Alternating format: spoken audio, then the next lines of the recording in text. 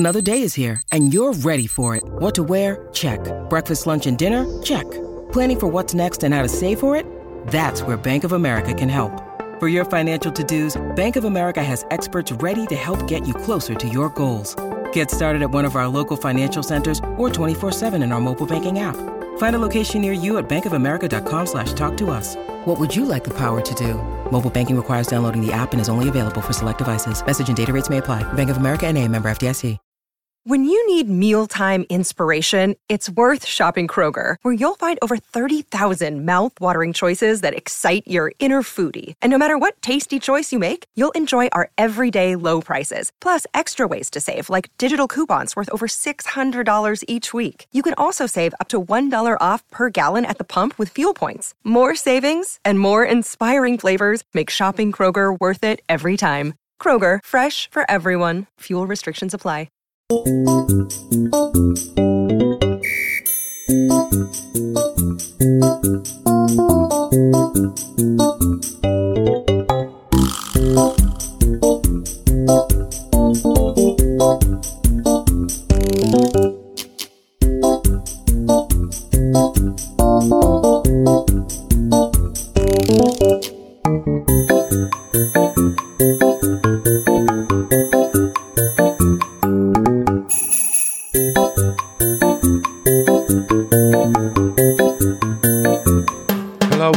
Welcome to the LFC Day Trippers. I'm Gav. I have Davo, Phil and Dicko with me. It's winners and losers. You know how this works.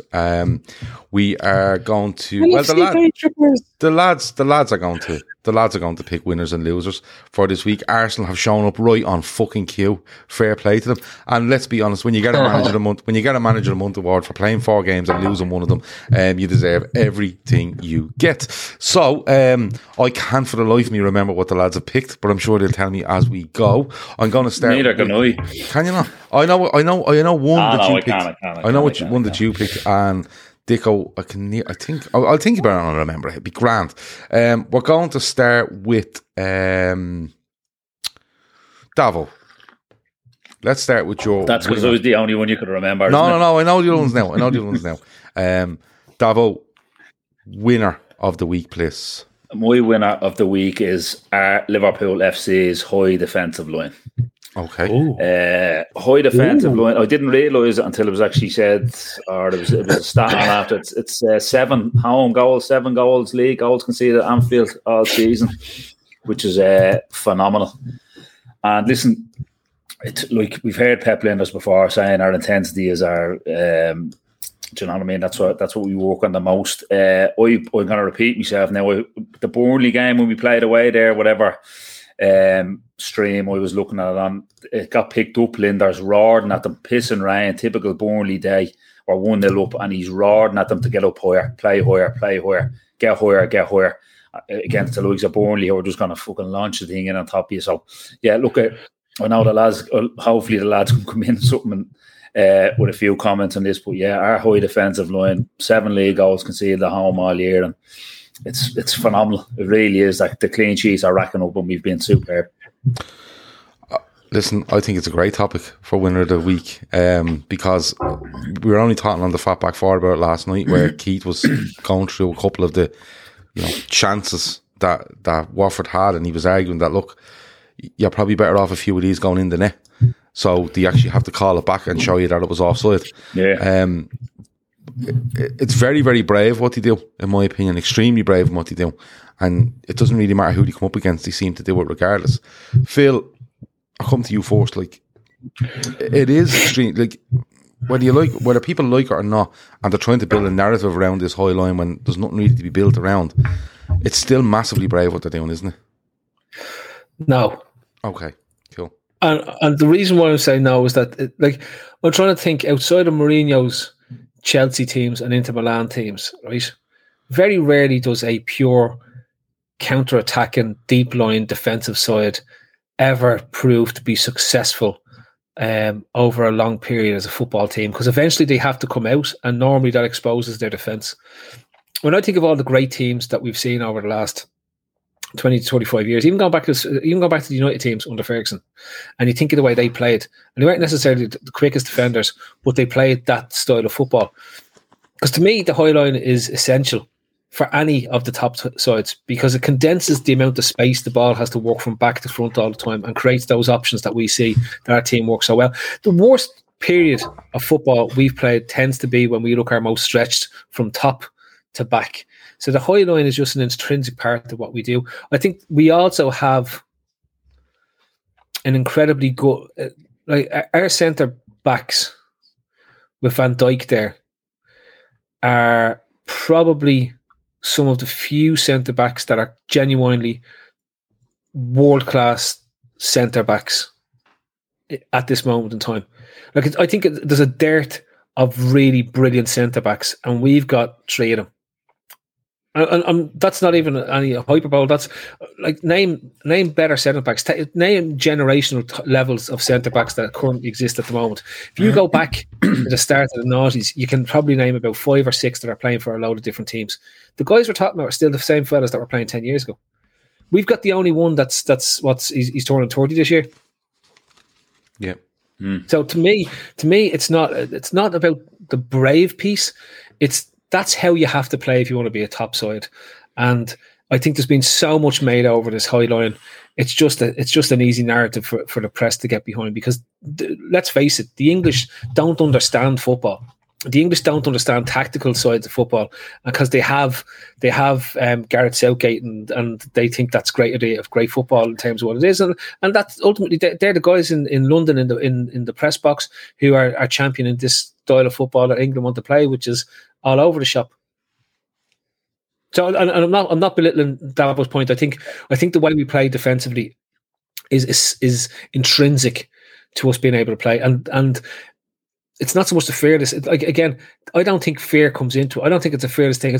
They play a certain way that they train and they coach and they do it week in, week out. And one of our biggest criticisms we had under Rafa, and also one of the biggest criticisms we had under Rodgers, was that the defence.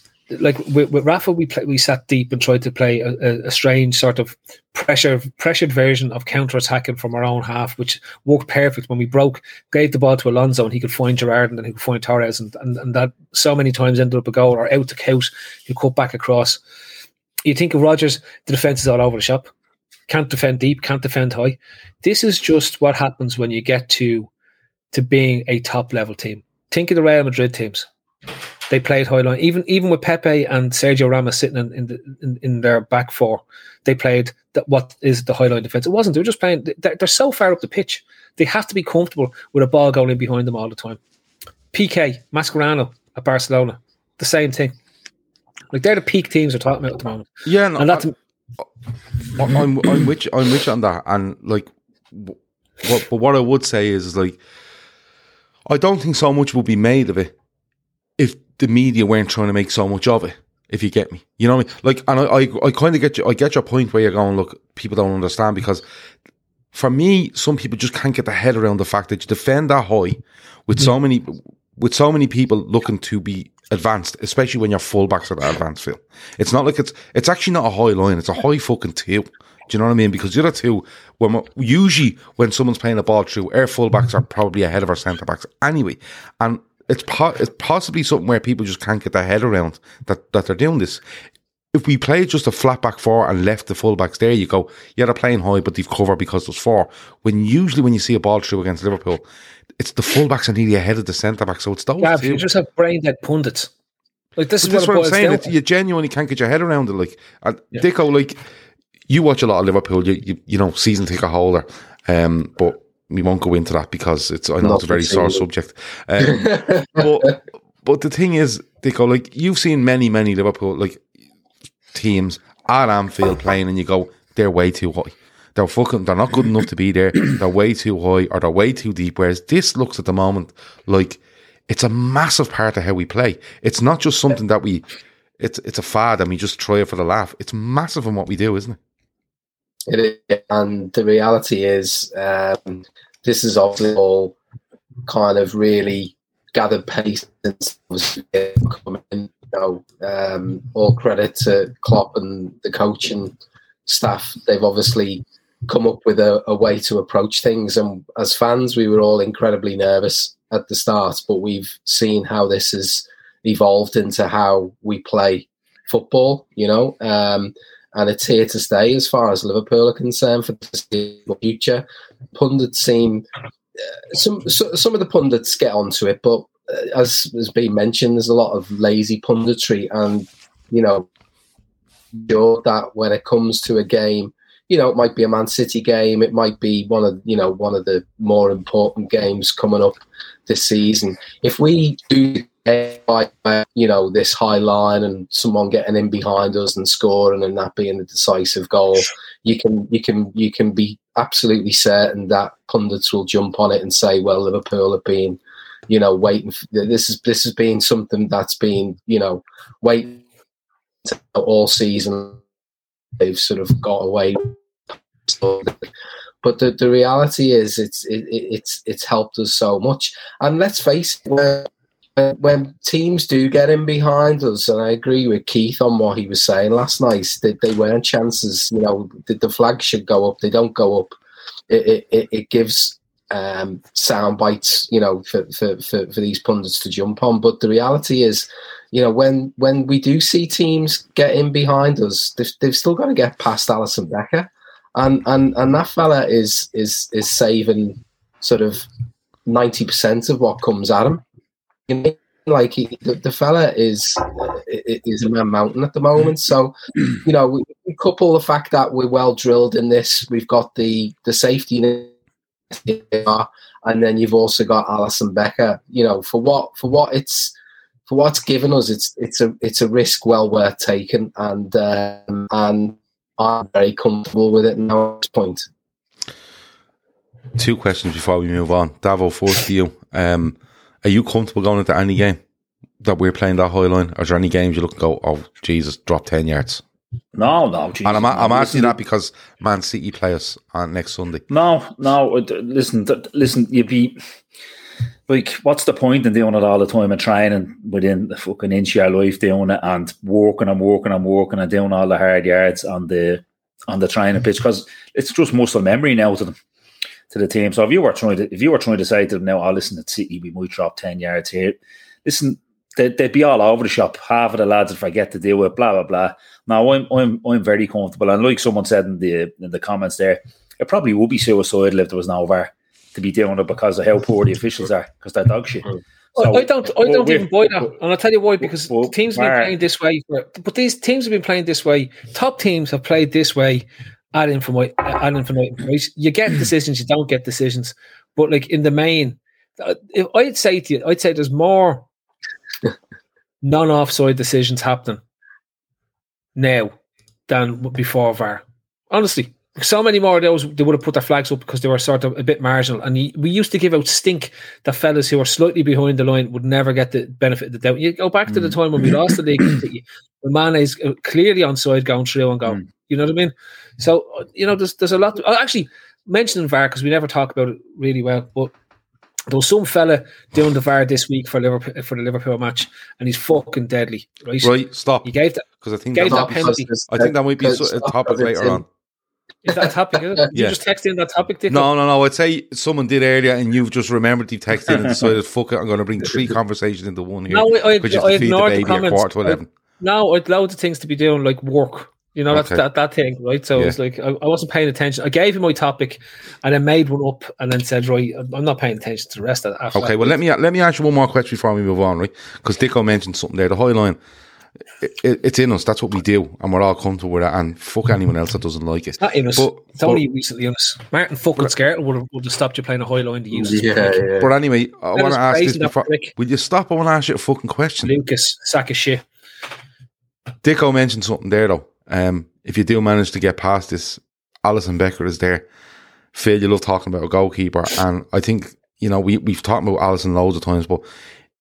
He just gets better and better for me, and he just gets more assured, and he just gets nearly unbeatable. It's getting ridiculous. Like, where do you rate him in all-time Liverpool goalkeepers? Alisson. Yeah.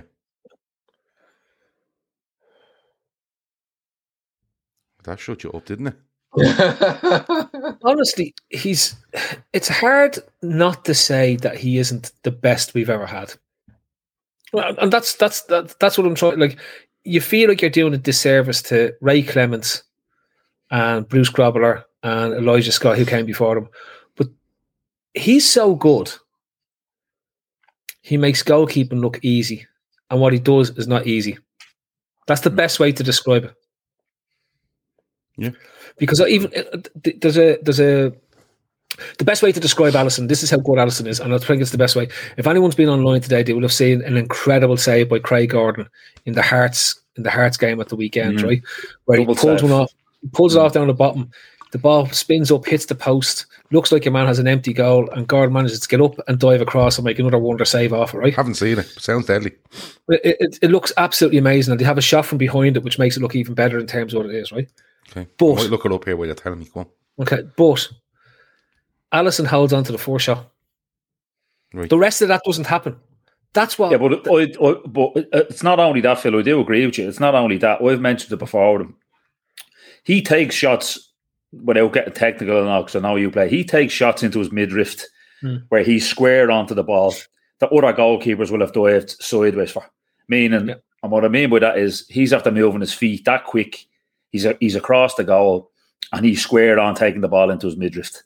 Whereas other fellas are having to take a half step and dive. That's how good he is. That's what sums up for me. He's making saves look incredibly easy that he basically doesn't have to dive for. And going on yesterday, like his one-on-one percentages must be incredible, because he's the best keeper I've ever seen at them. I know Schmeichel was great. He'd come out, do the starfish and whatnot, and then fellas started getting wide with him, rolling it through his legs.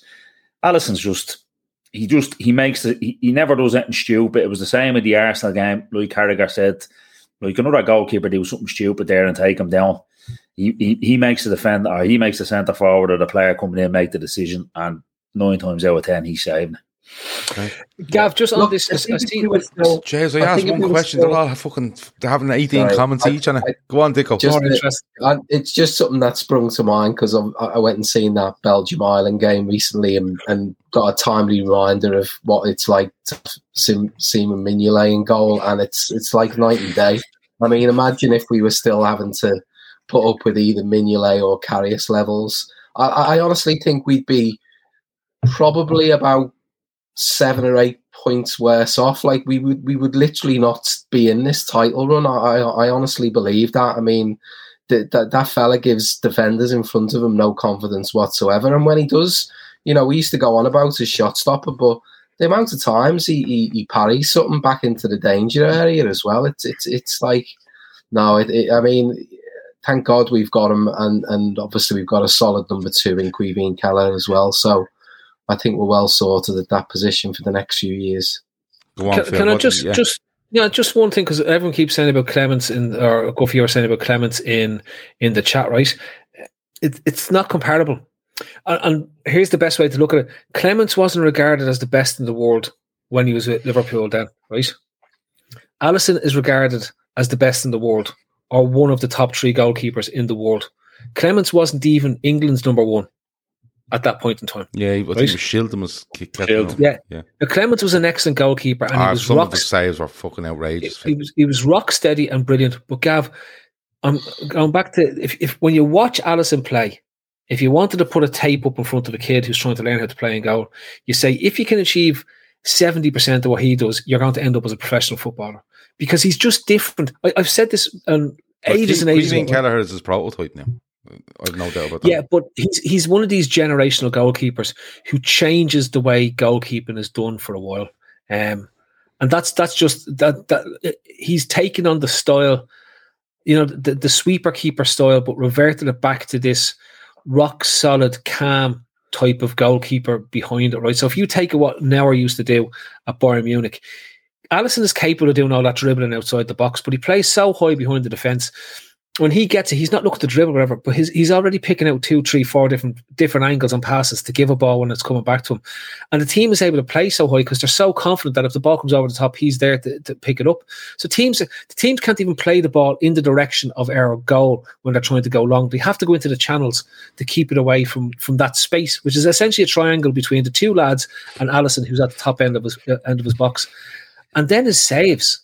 We're watching a guy make saves that are criminally underrated because he makes them look so easy. That's the only way I can describe how good he is as a goalkeeper. So going back to it, I think Clemens was fantastic for Liverpool. I'm not doubting his ability and what he did.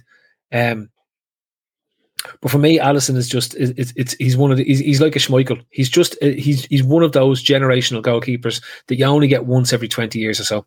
And the funny thing about me is, like, you know, when you see players come over and you know, from Brazil or South America, wherever, and you're thinking, oh, he could move on. You know, like Suarez or Coutinho, like they want to play for Barca or Real Madrid. I don't get that off him. I get off him where he's at Liverpool and he's fucking like, this is the best place in the world to play football, and I'll stay here forever, and I love that about him. Red Steve says, didn't someone work out Ali was worth 15 points a season or something? I've picked that number out of the air, but my point still stands. Charlie the Red, literally seconds later, says Alisson is 15 goals better than the average Premier League goalkeeper, according to a goalkeeper stats model, highest in the Prem. So I don't know if they're both the same person, and he's changed the count really quickly, but I had to read out Red Steve's one if I was going to read out Charlie's one. Veranda Cheese has called Alisson a liability, but literally he gets very edgy at around 20 past 10 at night. So Edgy Guerrero is in the house. Remember, he was my player of the year. My one to watch in the pre-season, in the season preview. Who? Sean Lawson nearly fell off his chair laughing. We were picking out, you know, these rare players to watch or somebody to watch coming in. Mine was Alisson. And he was like, you're picking Liverpool's goalkeepers to play to watch. I said, yeah, that's the keep an eye on him. He's going to make a big difference to us this season. Okay, Jesus. Okay. Bang on, I was. Dicko was back. So Dicko, before the internet goes, get Dicko's one there before he goes. I know, yeah. Get the tempo to the meet. Dicko, loser of the week, please. Loser of the week. Well, I guess I'll sort of group them up as the smaller clubs in the Premier League, and the reason why I say that is because of the real change around the 5 subs, and obviously quite a few of the smaller clubs were resisting and moaning the last time this was introduced, and they're the big losers now because ultimately the rules going to be changed for next season. So the likes of Burnley. I know Norwich won't be around, so Dean Smith won't need to worry about it so much. But the lesser clubs who really didn't like this at all, and I actually looked it up a bit earlier on as well. They even seemed to make a point last time around of not using the 5 subs when they were available. You know, during the COVID season. 9 opportunities to use 5 subs in a game, and the likes of Burnley didn't use all 5 subs once, as if to make a point. Seeing Burnley come out against it when he was interviewed. Again, Dean Smith didn't sound too enamoured with it. So yeah, it's the smaller clubs really. Obviously, they feel like it gives, you know, the likes of the big 6 an advantage with the bigger squads. They have the smaller squads. You know, by the time they get to make their 4th or 5th sub, I guess I'll argue they've kind of, you know, seriously weakened the 11 players on the pitch by what they're actually bringing on at that stage. Whereas for a Liverpool or Man City, I mean, if you look at us, for example, we're going to be, you know, 4th, 5th sub. We're going to be bringing on maybe a Harvey Elliott, maybe a Bobby Firmino at that stage. So I think obviously it helps us, but for those smaller clubs, they seem to be the losers out of all of this. I've spoken a lot on this, and I can't for any reason understand why anyone would be against it. And I can. One, I think it would expose managers to actually show exactly how they feel about some of their players and how much they trust them, because they shouldn't be looking at other teams. They should be looking and saying, I get 5 opportunities to change this game from me. What's the and you know, the surprising one for me when I looked at these substitutions, probably more managers than the teams. The one that stuck out really was a manager who you would have thought had a bit at disposal at the time, and that's Frank Lampard. Yeah. he only took that opportunity twice to make all 5 subs. So it does say a lot about managers. You have to think, don't you? Yeah, and that's the thing. They're just so set in with 3 subs, and they just can't seem to get their head around it. And I think they're looking like all this stuff. Oh, it's more of a benefit. Listen, the big clubs benefit anyway because they're better than you with 3 subs, with 1 sub, whatever it is. 5 subs, yeah, they've more quality than you. But you're not telling me that clubs in the Premier League can't go out and go, right, we might need to use 5 subs. We have to up the quality of our squad here because we need 5 subs. I think it's a madness. Davo, 5 subs, yeah or nay? To be quite honest with you, I'm not too fucking pushed, to be honest with you. But I'm kind of with you, as in, like it's not fucking the big sides get 5 subs and the top 6 Correct. gets 5 subs and everyone else gets 3. Mm-hmm. Like Burnley could be playing fucking Villa or Brighton could be playing Villa. Bring on 3 subs and then he looks around, there's still 0-0, throws the 4th fella on, you get the winner. Yeah. Do you know what I mean? Which wouldn't have happened if he didn't have the 5. Yeah. So I can't get my head around with the wins and amount. Like you said, like fucking Burnley playing against City, they could have fucking 25 subs. They're not getting letting out of the game. Mm-hmm. So I've seen a few games recently where teams have had 3 early subs because of injuries, and they've had a 4th fella limping around them. Mm-hmm. You know, Leeds away at Wolves. Do you remember they had to make 3 in the 4th? Yeah. So, listen, Phil, 5 subs. Like, what do you make of it? And I agree with Dicko. Anyone voting against this is the loser of the week for me. I don't understand the concept. Well, the concept is, Phil, that you can make 3 substitutions in a Premier League game at the moment. And from the start of next season, you can make 5. And clubs against it. I don't know why I'm explaining this here. I'm actually rising. And smaller clubs in the league. Would the answer here not being for the clubs who voted against it, they can only use 3 subs next year. The clubs who voted for it, they could use 5. Mm-hmm. Yeah. Because then the clubs who don't want it get what they don't want, and the clubs who do want it get what they want. Mm-hmm. Yeah, and everyone will be happy then. And then, because like the teams that voted against it, who are the teams that voted against it? We don't know. I think about 6 months ago, it was brought. You see, it was brought in during the pandemic, and then it was taken away. And Klopp was, you need a 2-thirds majority, don't you? You need 14 of the 20. Yeah. And Klopp was like, "Why are you taking this away? There's more, regardless of pandemic or not. We're playing more and more football all the time. For players." Looking after player welfare and stuff like that, should have 5 subs. It was battered down. I think there was probably 5 or 6 that supported Klopp, and the rest were saying no. But now it is gone through. So a few have changed their mind. But it seems that teams down near the bottom that wouldn't have the quality of squad of a Liverpool, City, Chelsea, United, or whatever, aren't happy over this. But I think they're looking at it the wrong way. They're looking at what others can do instead of... It's a league of shit small clubs at this moment of time. The Premier League doesn't have the foremost names anymore in it, right? You have 6 teams and then the rest are all levels of shite, okay? So it doesn't matter which 11 you're picking from or how many subs they use, they're all just levels of shite. And when you look at the names that are there, there's Leicester's, Southampton's, Brighton's, Brentford's, Watford's, Burnley's, Norwich's. Like they're nothing sides, right? So it doesn't matter who they pick, who they play. It is what it is, right? If they're moaning that that the teams at the top will be able to make more changes and win more matches, it's not going to bother them anyway. They're still going to be doing the exact same stuff that they were doing before. Like their games, the important games are the ones they're playing against, whether it's in the Championship or whether it's in the Premier League, because that's the teams they're going to be playing against. Next year, it's probably Barnsley against Everton or something in the Championship. Then it's seriously, this is what I'm saying. It makes no difference. Well, look, obviously a few more have got on board that weren't on board to get it through the last one, right? Yeah. But you're dealing with clubs like West Ham and Aston Villa, Porslow and one Karen Brady. Like Jordan Project Restart, they wanted to come back with no relegation. They were looking after themselves. Like West Ham were a relegation threat, Jordan, that season, and they wanted Villa the same.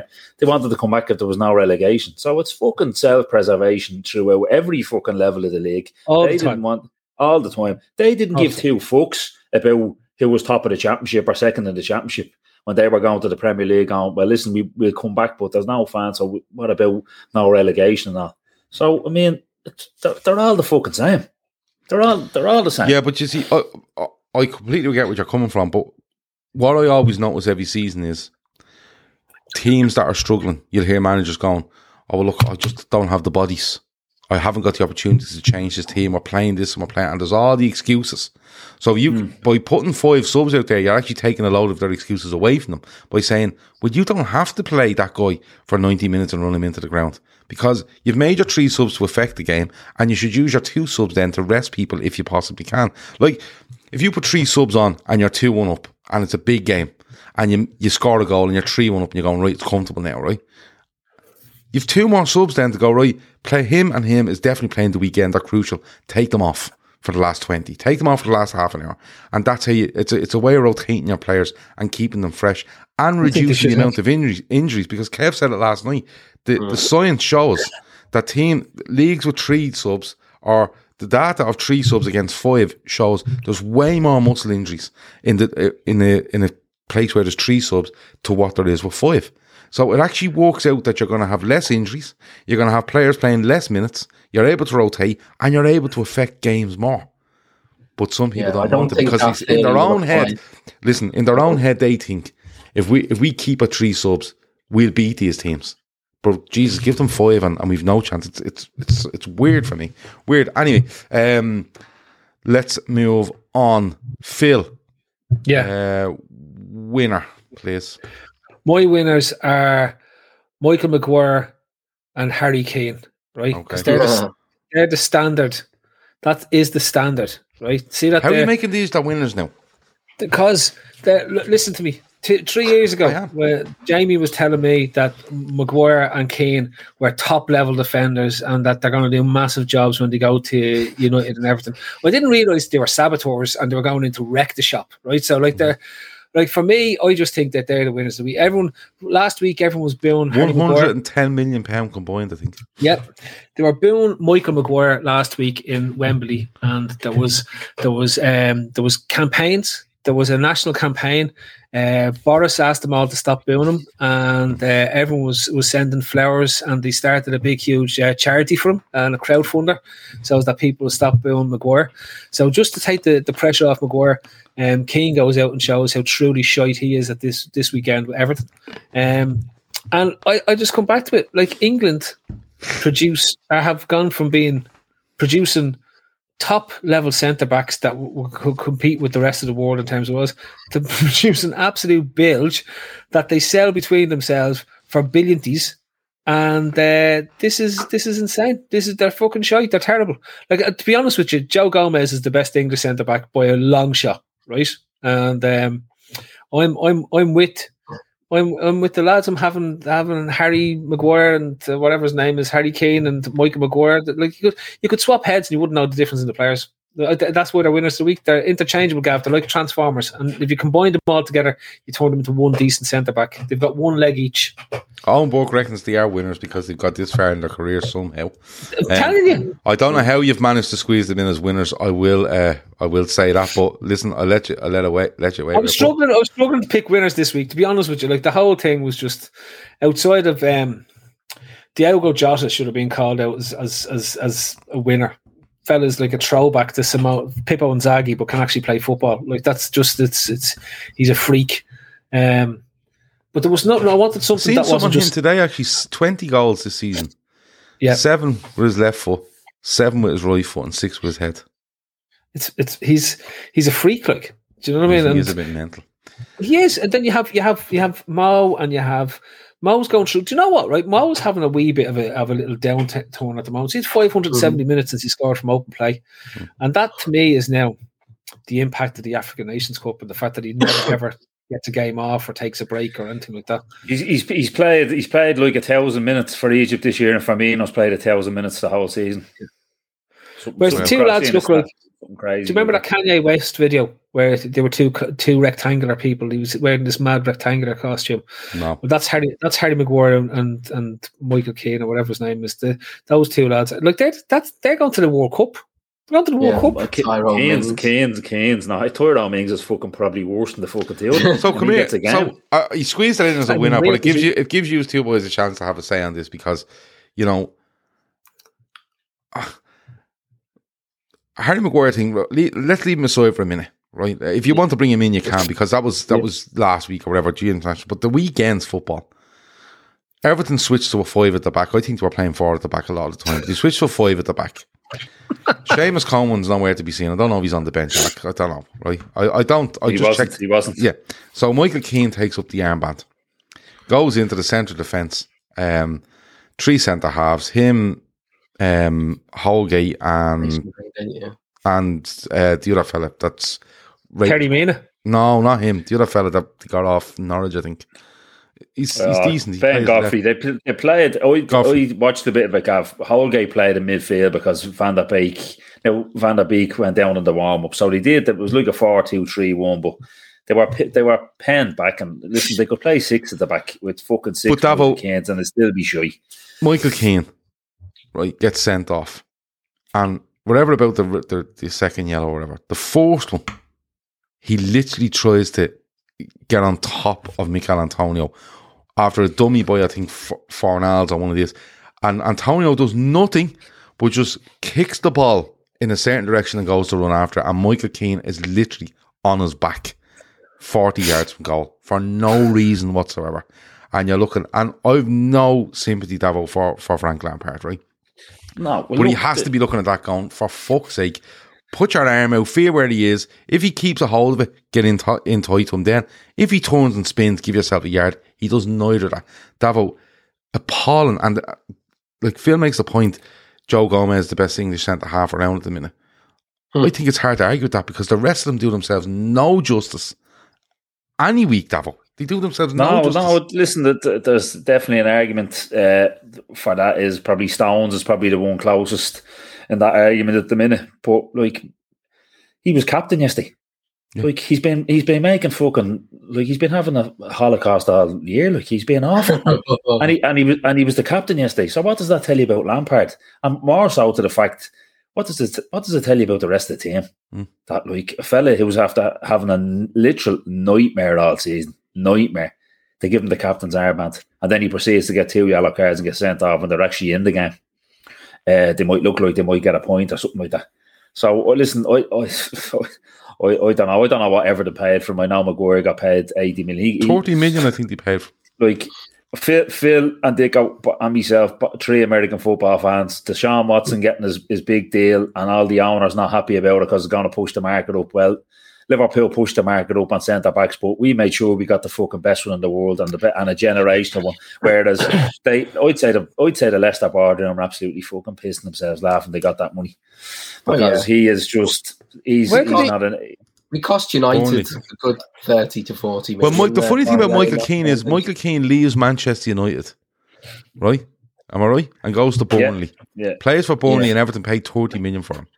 Right, and Mike, I don't know when Michael Keane leaves Burnley, but instead of saying we could get him back, and I think there was rumour that he might actually go back to Manchester United at the time. United go, nah, watch this, 80 million on this. He is fucking atrocious. He's not a defender. He's not a leader. He's nothing like that. And the odd time he get a goal, and people go, oh, look at Harry Maguire, and I'm kind of going, for fuck's sake. And any Manchester United fan I speak to just go, it's absolutely appalling. Dicko, it's disappointing. It's actually, I find it disappointing when Maguire's not playing. You know, if I'm watching United, I want Maguire playing because it can be comedy gold. You know, there's at least one, Rick in there, if not more. Just on Michael Keane though, like the Everton fan base is turning on in big style now. He's squarely in the firing line. There's nothing worse. I mean, we've seen it down the years with some of our, defenders. Skelter was mentioned, but obviously Lovren's the big one. When fans in the grounds can't have any trust or confidence in a centre back, it just seems to snowball, and he's having a season to forget. I mean, I did a funny thing yesterday. I stuck that Everton game on just after West Ham scored, and the telly was just on mute, and I could hear the bills. Could you hear the bills coming through the telly even when it was on mute? I could see the bubbles flying up in the air. So I knew West Ham had scored. So I sat there and I watched, and it was funny actually just watching the carnage of Everton trying to coordinate themselves for like the 2 minutes or 3 minutes after that goal. They were all over the shop. Michael Keane was pointing here and pointing there. No one was taking a blind bit of notice of the fella. It was it was just crazy. Like they could easily have conceded that second goal there and then. They were all over the shop. And I know they get themselves back in the game, but he's just in a, like, I seen like, funny tweets, we need to appeal to the FA to see if we can get that ban increased to 3 games from 1. They've lost patience with him now, and my favorite thing, we've gone on a tangent here, but fuck it. My favorite thing was, right, well, apart from the video some fella put out on Twitter yesterday of that Everton song. What's that Everton song you love, Dicko? With the guitar and all on it. Davo loves it as well. You know the one? Oh, the one for the Blues or whatever it's called. Oh yeah, the one they play just before the game every Zed Cars, isn't it? No, not Zed Cars. It's like Zed Cars is what they play, and then before, like, it's like, it's kind of the "You'll Never Walk Alone" yeah, slot. but it's brilliant. The guitar in it is fucking fabulous. The guitar sounds like something out of Father's Head in it. But the thing is, right, a fella put out a video of that song with all these different tweets, and that was great. But my favourite thing yesterday was I had the game on, right? And you're right, Cresswell scores the free kick, bangs one in the top corner, Little Arms can't get near it, right? And they're all over the shop, right? And in a way to cool things down, the ball goes in the box, it loops up, there's no West Ham player going for it. And Pickford literally takes a stance, right? Does this little 4 or 5 step, little tiny run up, right? And jumps up in the air with his knee up and catches the ball. And I'm like, mate, you could have literally just walked over to that ball and caught it. But this is his way of showing, look, I got you, boys. And I'm kind of going, you fucking don't have them. And you're more interested in looking good at jumping up to catch literally a ball that was 6 foot off the ground. And it was absolutely unbelievable. I can't get the tune. Did you see the news report that United are going to target Pickford if De Gea leaves? Yeah. I'm like, this is wondrous. This is wondrous. Yeah, you couldn't. They have a goalkeeper out there that's already better than Pickford. In your man Henderson. Like, why?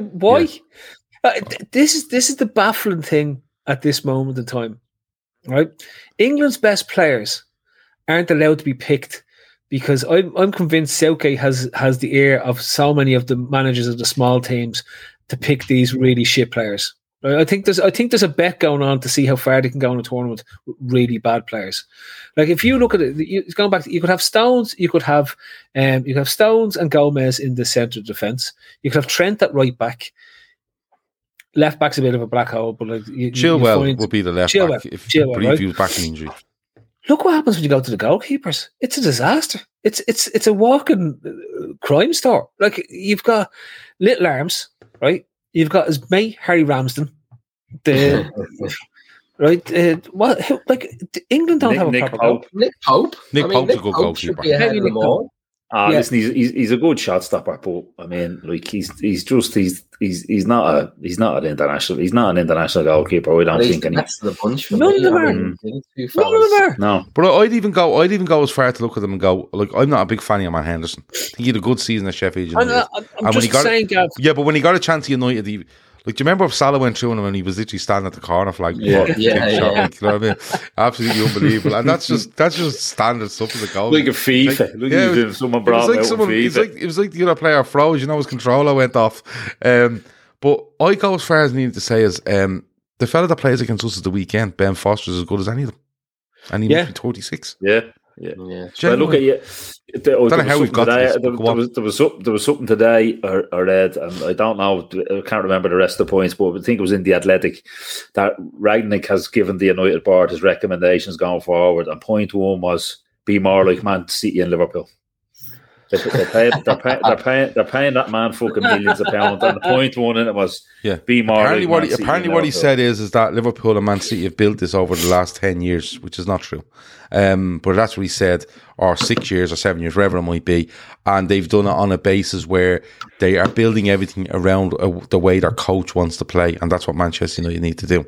That's one of the most obvious fucking things I've ever heard in football. It'd be like walking in and go, Klopp were signing fucking Weghorst off Burnley, and we're just going to play one up front. Is that all right? No. Well, that's what we're going to do anyway. It's fucking mad. Anyway, I mean, what happened to your man Tarkovsky? Do you remember him who used to play still at for Burnley? some team? Is he? Yeah, Yeah, and he's a good centre back. So I think he's out of contract in the summer. I'd say he'll end up at Newcastle, won't he? Yeah. So he was chosen. They chose Michael Keane over Tarkovsky. Yeah. Everton. Yeah. That's baffling. Yeah, but it's a bit like if you're going to walk around with 80 million quid in your pocket, Harry Maguire just never comes into the conversation. They fucking. I know I'm moving off. But like, yeah, Phil makes a good point about the likes of Tarkovsky and Keane and all that. Right? They play for Burnley. They sit in their 18-yard box and head balls out of the box for 90 minutes. Like Merson, he had to apologise, didn't he, to Harry Maguire before over talking about. He said Roger Johnson, the player for Birmingham, brilliant heading balls out all over the place. Went to Wolves, played in the halfway line, got round in his first game. I remember him. Yeah. He was a centre back who'd win everything in the air. Played in the halfway line. He was gone. He was fucking playing for. He was in League Two about 6 months later. So like you really need to do your homework on your signings. Are they can they play a high line? Can they play in the halfway line? Because a lot of these fellas look brilliant sitting on their 18-yard box, heading balls out of the box for 90 minutes. Well, there's like in this day and age, there's just a hell of a lot more to defending than that. Do you know who'd be a shrewd signing? If going back to the best English centre backs, do you know who'd be a shrewd signing for a Spurs or an Arsenal? Who? Nat Phillips. I would argue that he is better than Maguire and Michael Keane and Tyrone Mings. Even though he's not the quickest, he actually knows how to play. No, he knows what he is. He doesn't. Yeah, but he also knows how to play a line that's advanced up the pitch. Right? These lads don't go like these lads are used to camping in the D of the 18-yard box and moving from the 18-yard to the D and back to the 18-yard line. Phillips had to play up towards the halfway line, and he had figured out that, right, I need to give myself a run. I'm going to get done for pace. And I'm telling you now, Nat Phillips and Joe Gomez would make a better centre-back combination for England than any of the shite that Southgate's going to throw in the World Cup next year. Yeah, well, like Trent won't play because he just doesn't like Trent for something. He doesn't like the fact that literally the best right back in the world doesn't want to play. Yeah, absolutely. Davo, let's get going. 10 to 11. Let's speed these up. Yeah, let's get rocking. What are we going with you? Loser? I think we were just throwing Arsenal in, weren't we, at the end because of that result? Do you want to throw Arsenal in? Yeah, we'll throw Arsenal in. Thought about. I had them written down here. They've been good. Like they've been good. I'm not going to get into all the tit for tat and all. Like I know Phil says they beat an awful lot of shit, or they won the games they should have won. Then they played us and we good in the first half. Then we took them apart, which is fair enough. But look, if they don't get top 4 this year, it's hard to imagine like when they'll get it. Do you know that kind of way? I didn't even. I was doing a bit of running around here. I didn't even look at the table. I don't know if that defeat keeps United in with a show of getting there with them. It does, yeah, because I think they're only a couple of points off Spurs. It's like I heard someone else in the podcast there last week on if United get fourth, the other teams that are in the Spurs and Arsenal should be fucking ashamed of themselves. Like rightfully ashamed themselves at letting them. Like you just had Arsenal there. If they won tonight, they were 2 behind Chelsea, and then they got absolutely rinsed tonight. So, they've been in good form. They've been in some decent form. I like the boys they have up front, Saka and Martinelli, and that. But no, that's especially with Spurs having put the pressure or squeezing them with their hammering Newcastle yesterday. That's a fucking shocker for Arsenal tonight. Brett Steve says, to be fair, Gav wrote Arsenal down hours ago, our principal. Yeah. But currently, Spurs in 4th, 30 games, 54 points. 5th, Arsenal, 54 points with 1 game less. Okay. And I think that game, that actual game is Spurs. The Arsenal's game in hand is Spurs. West Ham on 51 points, played 31, and United are 3 points off Spurs on the same amount of games. So, correct me if I'm wrong here on this. But were Arsenal not on 48 or 49 points? 48. About 3 games back. And I'm saying this because they look like they had 2 games in hand and they were already in 4th place. and they looked like they had it sewn up. Correct. Right? One of the games in hand was us, wasn't it? Correct. Yeah, and they lost to us, and then they've lost tonight. Spurs, Chelsea, and us, I think, were that 3 So, games. Phil, just to let you know, and Dicko and Davo, you don't know already, Arsenal have to play Spurs. Arsenal have to play Manchester United. Play Chelsea as well. Chelsea have to play Arsenal as well. So there's loads going on there. But, I mean, the other thing about it, just looking at the table, like with Spurs, with that win and Arsenal's defeat, there was a 7-goal swing as well on the goal difference, which could come into it. I mean, the level on points now, Spurs above them on goal difference. Yeah, I mean, they've like they really. I don't. Palace are a funny one, you know. I mean, I don't want to go off on too much of a tangent, but I can't understand how they've only got 37 points. I mean, every time I've seen them this season, they've looked dangerous, particularly at home. Obviously, they held City the other week as well. They've drawn 14 games, though. They've drawn far too many games, and from memory, they threw away leads in the last minute against a few teams. If you look at it, Dicko, right? Spurs have lost 10 games. Arsenal have lost 9. West Ham have lost 10. United have lost 7.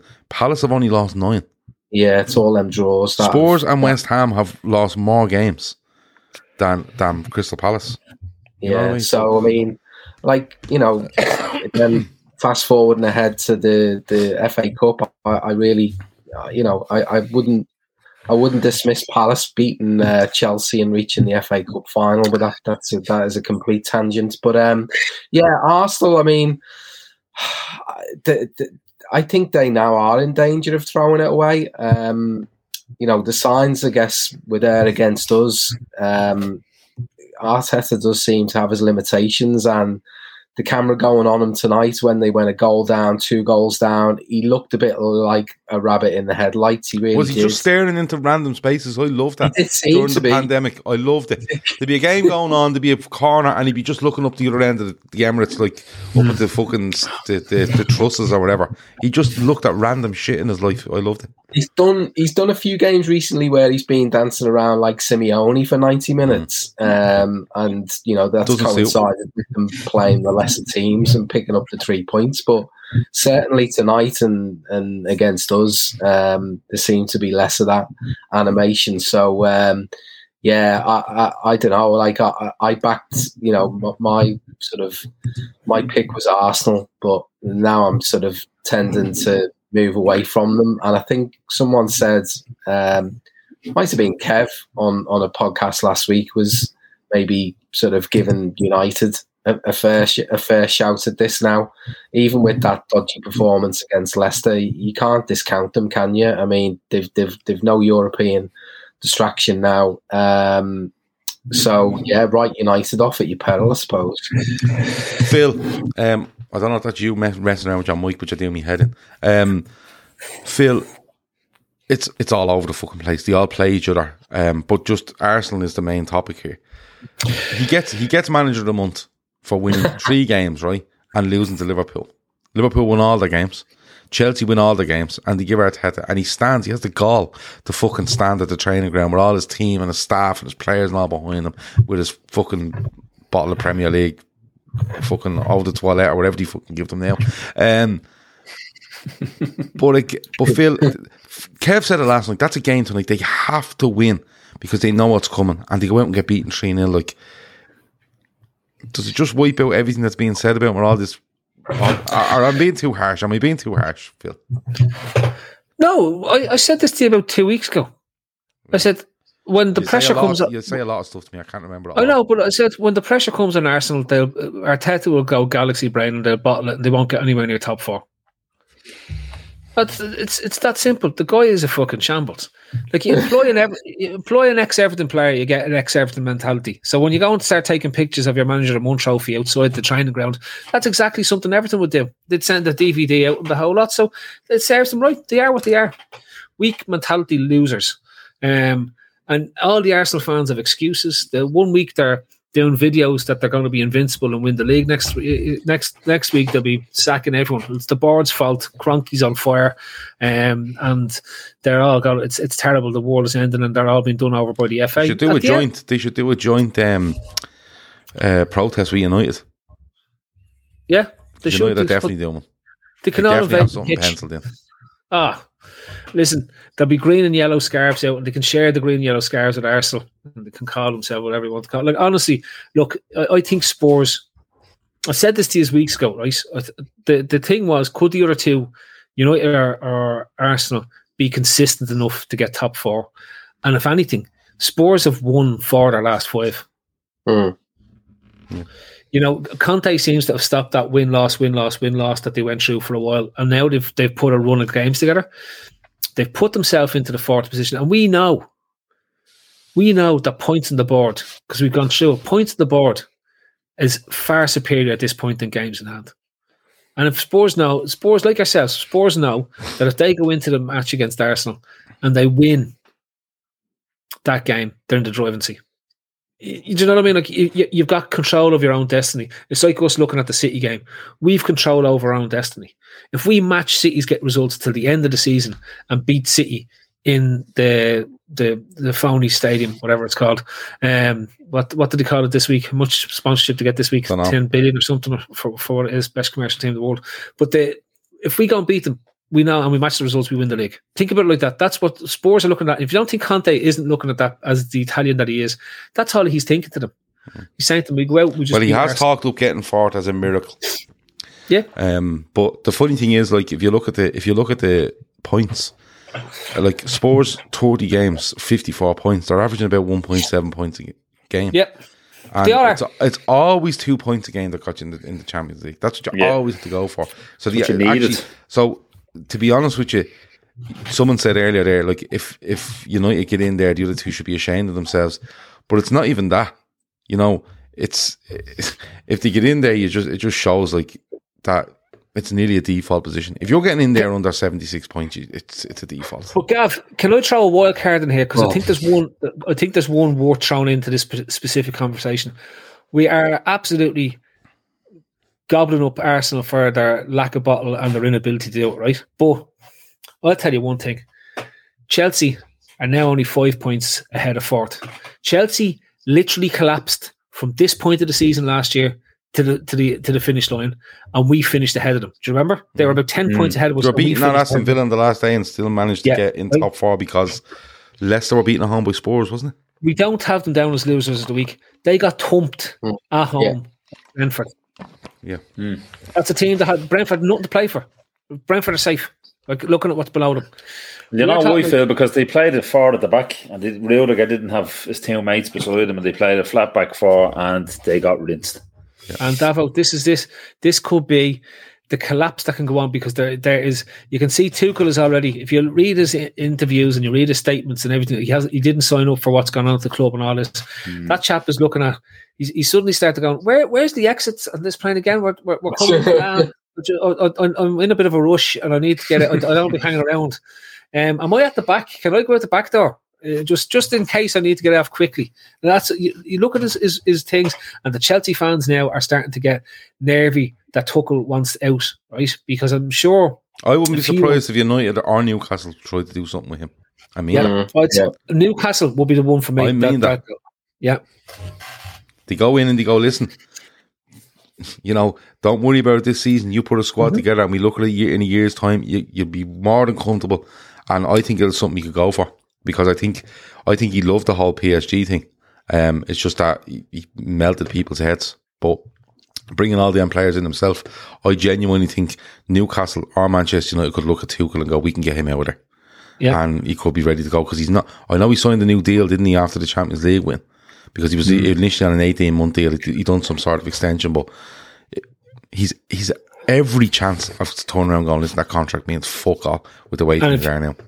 Look at his history. He's fallen out at every single club, and he's been chased out of the club at the end. Right, Dortmund, there was no big send off like they had for Klopp. PSG, delighted to see the back of him in the end, because when he falls out, he just doesn't fall out with the owners or whatever. He'll end up having rows with the team and everything. Yeah, I think he's wrecking players' heads. Yeah, in a big way. That works. Right, 11 o'clock. We have to move. We have to keep going because Davo's up in like 25 minutes for work. 25 minutes. We've done Davo, we've done his. So Dick, we're on to you. Are we on your winner? Yeah, the winner. Yeah, Who's the Phil winner? tried to steal me thunder there a little bit earlier on, but I was going to commend VAR as a winner this weekend, and specifically for the penalty that was awarded for Liverpool. Much to Woy's discussed in that interview, saying that VAR isn't about giving other teams a second goal in the 88th minute. The context in which it was given was absolutely kind of spot on, and it was a foul, and mightn't have been picked up by the referee, mightn't have been picked up by other players on the pitch. Jota certainly felt he'd been fouled, and it was the right way to intervene. Finally, kind of the system and the humans operating the system sort of got it right, came to a decision, and yeah, we got the penalty. Brilliant penalty by Fabinho, by the way, but it worked. Now I'll caveat it. I don't know if there was any horrendous VAR decisions in other games, but I'm just using ours as an example, and I'm absolutely hoping I don't jinx this ahead of next week's games. Oh, for fuck's sake! Don't you worry. We're getting so. I'd literally take anybody on this planet saying them words. I hope I don't jinx it. But Ray Dicko Dickinson saying that, he's the biggest fucking Jonah I know. Like, he literally, who was playing the weekend? Benfica, right? And he messaged in the group and went, Benfica 2-0 down against Braga. We lumped these over handy. 15 minutes later, Benfica were 2-2. And he was like, could be difficult this one, lads. Literally everything he says, the opposite happens. It's Joe Welch's tips was about 10 for 10. He about 10 winners in a row. And as soon as Ray Dicko backed them, and they all fell apart. Yeah, Dicko's dollars came Joe's had to go into witness protection in Lisbon because of it. I literally was about to. I started the text in the group earlier to say fancy Palace tonight, and I deleted it deliberately because I stuck a few quid on Palace, and I'm so glad that I deleted it now. Can I just say to Dicko's point, right? The fella who was the VAR, nobody had a fucking breeze who he was. We never heard of him before in our lives, right? This is what you wanted to say earlier, isn't it? Yeah. Go on. That to me, that's exactly the point we've been making for ages. Don't put any of these incompetent, corrupt referees that reffing games on it. Stick fellas who are reffing Leinster Senior League 3. It's changing in Italy. It's changing in Italy. I think. I don't know. I think it's from next season. There's specialised VAR officials, and it's either going to be young fellas that are coming up in the game, or it's going to be, I think they're retiring a couple of old fellas and saying, "Listen, you're not running around the pitch anymore. Use our full time VAR." There's going to be VAR officials rather than be a perfect set fucking thing. Not perfect at all. Because if you continue to have, I keep telling you, if you keep having that one step of mystery in the whole thing, and you still have it, it doesn't work. You're breaking the walls down, Gav. The walls are being broken down bit by bit. When they went to take the Berlin Wall down, Gav, they didn't take it down in one go. Chris Jericho here, bit by bit, right? Jericho, right? Look, the VAR thing, it's good to see them making a good decision. You have to throw it out there in fairness, because, we give them enough stick, but I think too many people are getting fooled by this. Actual VAR officers dedicated bullshit, because they'll still McTominay should have went, shouldn't he, in the left? McTominay should have absolutely went, because if Paul Pogba goes for that tackle on Keita earlier on in the season, right, McTominay should be absolutely off the pitch for that tackle on Maddison. And the referee is fucking staring at it like he's the best view on the ground, and still managed to give a yellow. But there again, they should have got onto the thing and said, "Go over and look at that again, will you?" And they didn't, because I don't know if that was said. That's the whole mystery gets them out of things, and that's how it will work till the end of time, regardless of who's on it. As I said the other day, you can clone 20 Pierluigi Collinas and stick them in the fucking van in the Transit at Stockley Park, and it won't make a fucking difference if there's a way out of it, and there still is. See how we get on. Can I just make one other point about the VAR that I've noticed, right? Because I think we're a little bit too nice on the VAR screen position. Like, we seem to have put our VAR screen at Anfield sort of part way up the tunnel, give the referee a nice little bit of privacy, whereas in other grounds you see VAR screens right in front of fans, the home fans basically telling the referees what the decision needs to be. Why are we so nice? Why are we giving them a privacy booth to make these decisions? Is this the reason why you refuse to go to games now? Well, it'll certainly be on my comment. You're not allowed a comment card this year. Honestly, we are one of the shittest clubs for doing this type of stuff. There's no nasty streak. We should be better off. Like, just fucking stick them in front of the cop. They should stick in front of the cop. Exactly. Yeah. They should put the screen in 306. Yeah, you have to get the lift up. Yeah, in the 306. There you go. Get up there and make that decision. See how you get on. But right, Phil, we're down to you. I think we're down to our last one, aren't we? And your loser of the week. You've basically picked a winner or a winner for the loser. So what are you doing for your loser? No, my loser of the week, and arguably the loser of the last 2 seasons, is Timo Werner. That chap had a chance to come to Liverpool, and it goes back to my Diogo Jota shout earlier on, right? Before he came to England, he was a more clinical version of what Jota looked like at Wolves. And Wolves he signed from. And he decides to go for Chelsea, where the money was bigger. And he's looked an absolute stocking of donkey shite since then, right? He couldn't finish his breakfast. And I would imagine, honestly, I'd imagine he would be a different player had he signed for Liverpool and Klopp, because what Klopp seems to be very good at coaching or getting right is making players clinical in front of goal, particularly strikers. Look what he's done for Salah, for Mane, for Firmino, for Jota. Who's the other fellow we signed? The only one he hasn't made as clinical yet is Diaz, but he needs a full pre-season. So when he sorts that out, I'm sure he'll sort it out. But like, honestly, it's full pre-season. That's what I know. But that's like, honestly, for me, it's Werner. It's very hard to look past him because his career's over. Is it a trend that Chelsea? Okay, is it a trend at Chelsea? Because you look at Werner has turned up and he's second season now, and you're still like, I nearly forget he plays for Chelsea, right? He probably plays a lot of games, probably comes on, but I literally forget he plays for Chelsea. You look at Lukaku. Lukaku is back for, is it his third spell at Chelsea now, because he was off on loan and come back and shit like that. But he's having to make public apologies to everybody, right? He has made more apologies than Roman Abramovich has to Chelsea. Now, there you go. So, And I'm starting to wonder, Davo, is it a bit of a trend? Does it go back to Tuchel? Does he just doesn't know what to do with them? Well, because I think he's a good player, Timo Werner, but Phil's right, he's made wrong decisions. Yeah, I agree. I think there's plenty of football in him. I was actually quite disappointed when we didn't get him, because it was obvious that we put the groundwork in, and I think it was I'm not sure, was it pandemic related, or it was. I think the word was Klopp wanted him to hang on another 12 months and then we'd get him, and he wasn't prepared to do that, so he went to Chelsea. 7 goals in 50 games, Davo. Says John, 23 goals and 46 for Jota. I think there's football in Werner, but like, going back to your point about Chelsea, like, you'd wonder what's going on, because the problem Lukaku had at United is they want him to be this back to goal centre forward, the ball going up, stick it in, and play like that with his back to goal. Well, listen, he can't do that. His touch is awful. He went into Milan and he was nowhere near that player. He sometimes used to start out kind of wider so he could come in. And he scored a handful of goals over in Italy. He didn't want to be that player back to goal. He wasn't played by Conte with that back to goal. Then Chelsea signed him, and I think Tuchel's first press conference he started talking about playing him as a back to goal centre forward. Yeah, and so, do you know what backed himself up?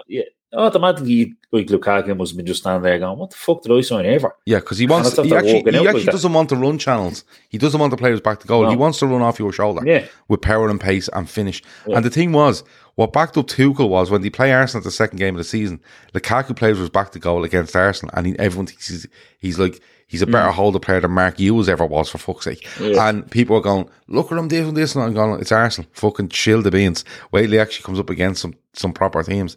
And he just fell off. I watched him a bit. I watched Inter a bit. Like, he was unbelievable. That's why when Chelsea got him, I says, "Oh fuck." He wants to run off your shoulder and he wants balls in the box. Absolutely bang goals in, and then Tuchel starts fucking playing him with his back to goal, and he's every bit as bad as he was at United.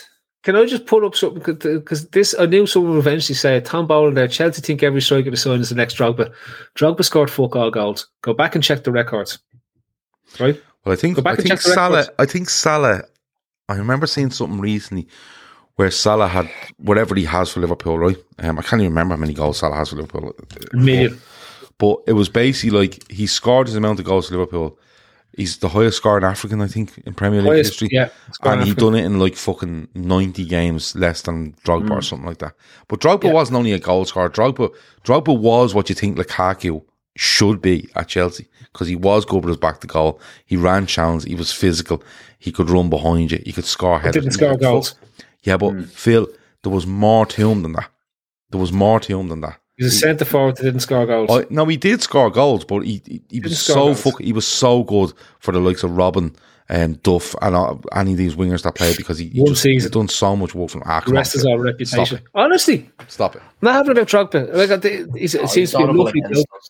He was a fucking nuisance. He was absolutely glad to see the back of him. I mean, with just back onto Werner there quickly. Maybe he leaves in the summer. Maybe he goes. Maybe Dortmund is a destination for him if Haaland obviously moves to the likes of Manchester City. It's not worked out for him. He'd be foolish to persist. I think he needs to move back to Germany. Bayern could come and take him. Look to take him back, or look to take him back to Germany. That's the fair shout. Diego Costa has probably been Chelsea's best striker the last 20 years. Costa was dead. Yeah, and he's a horrible bollocks.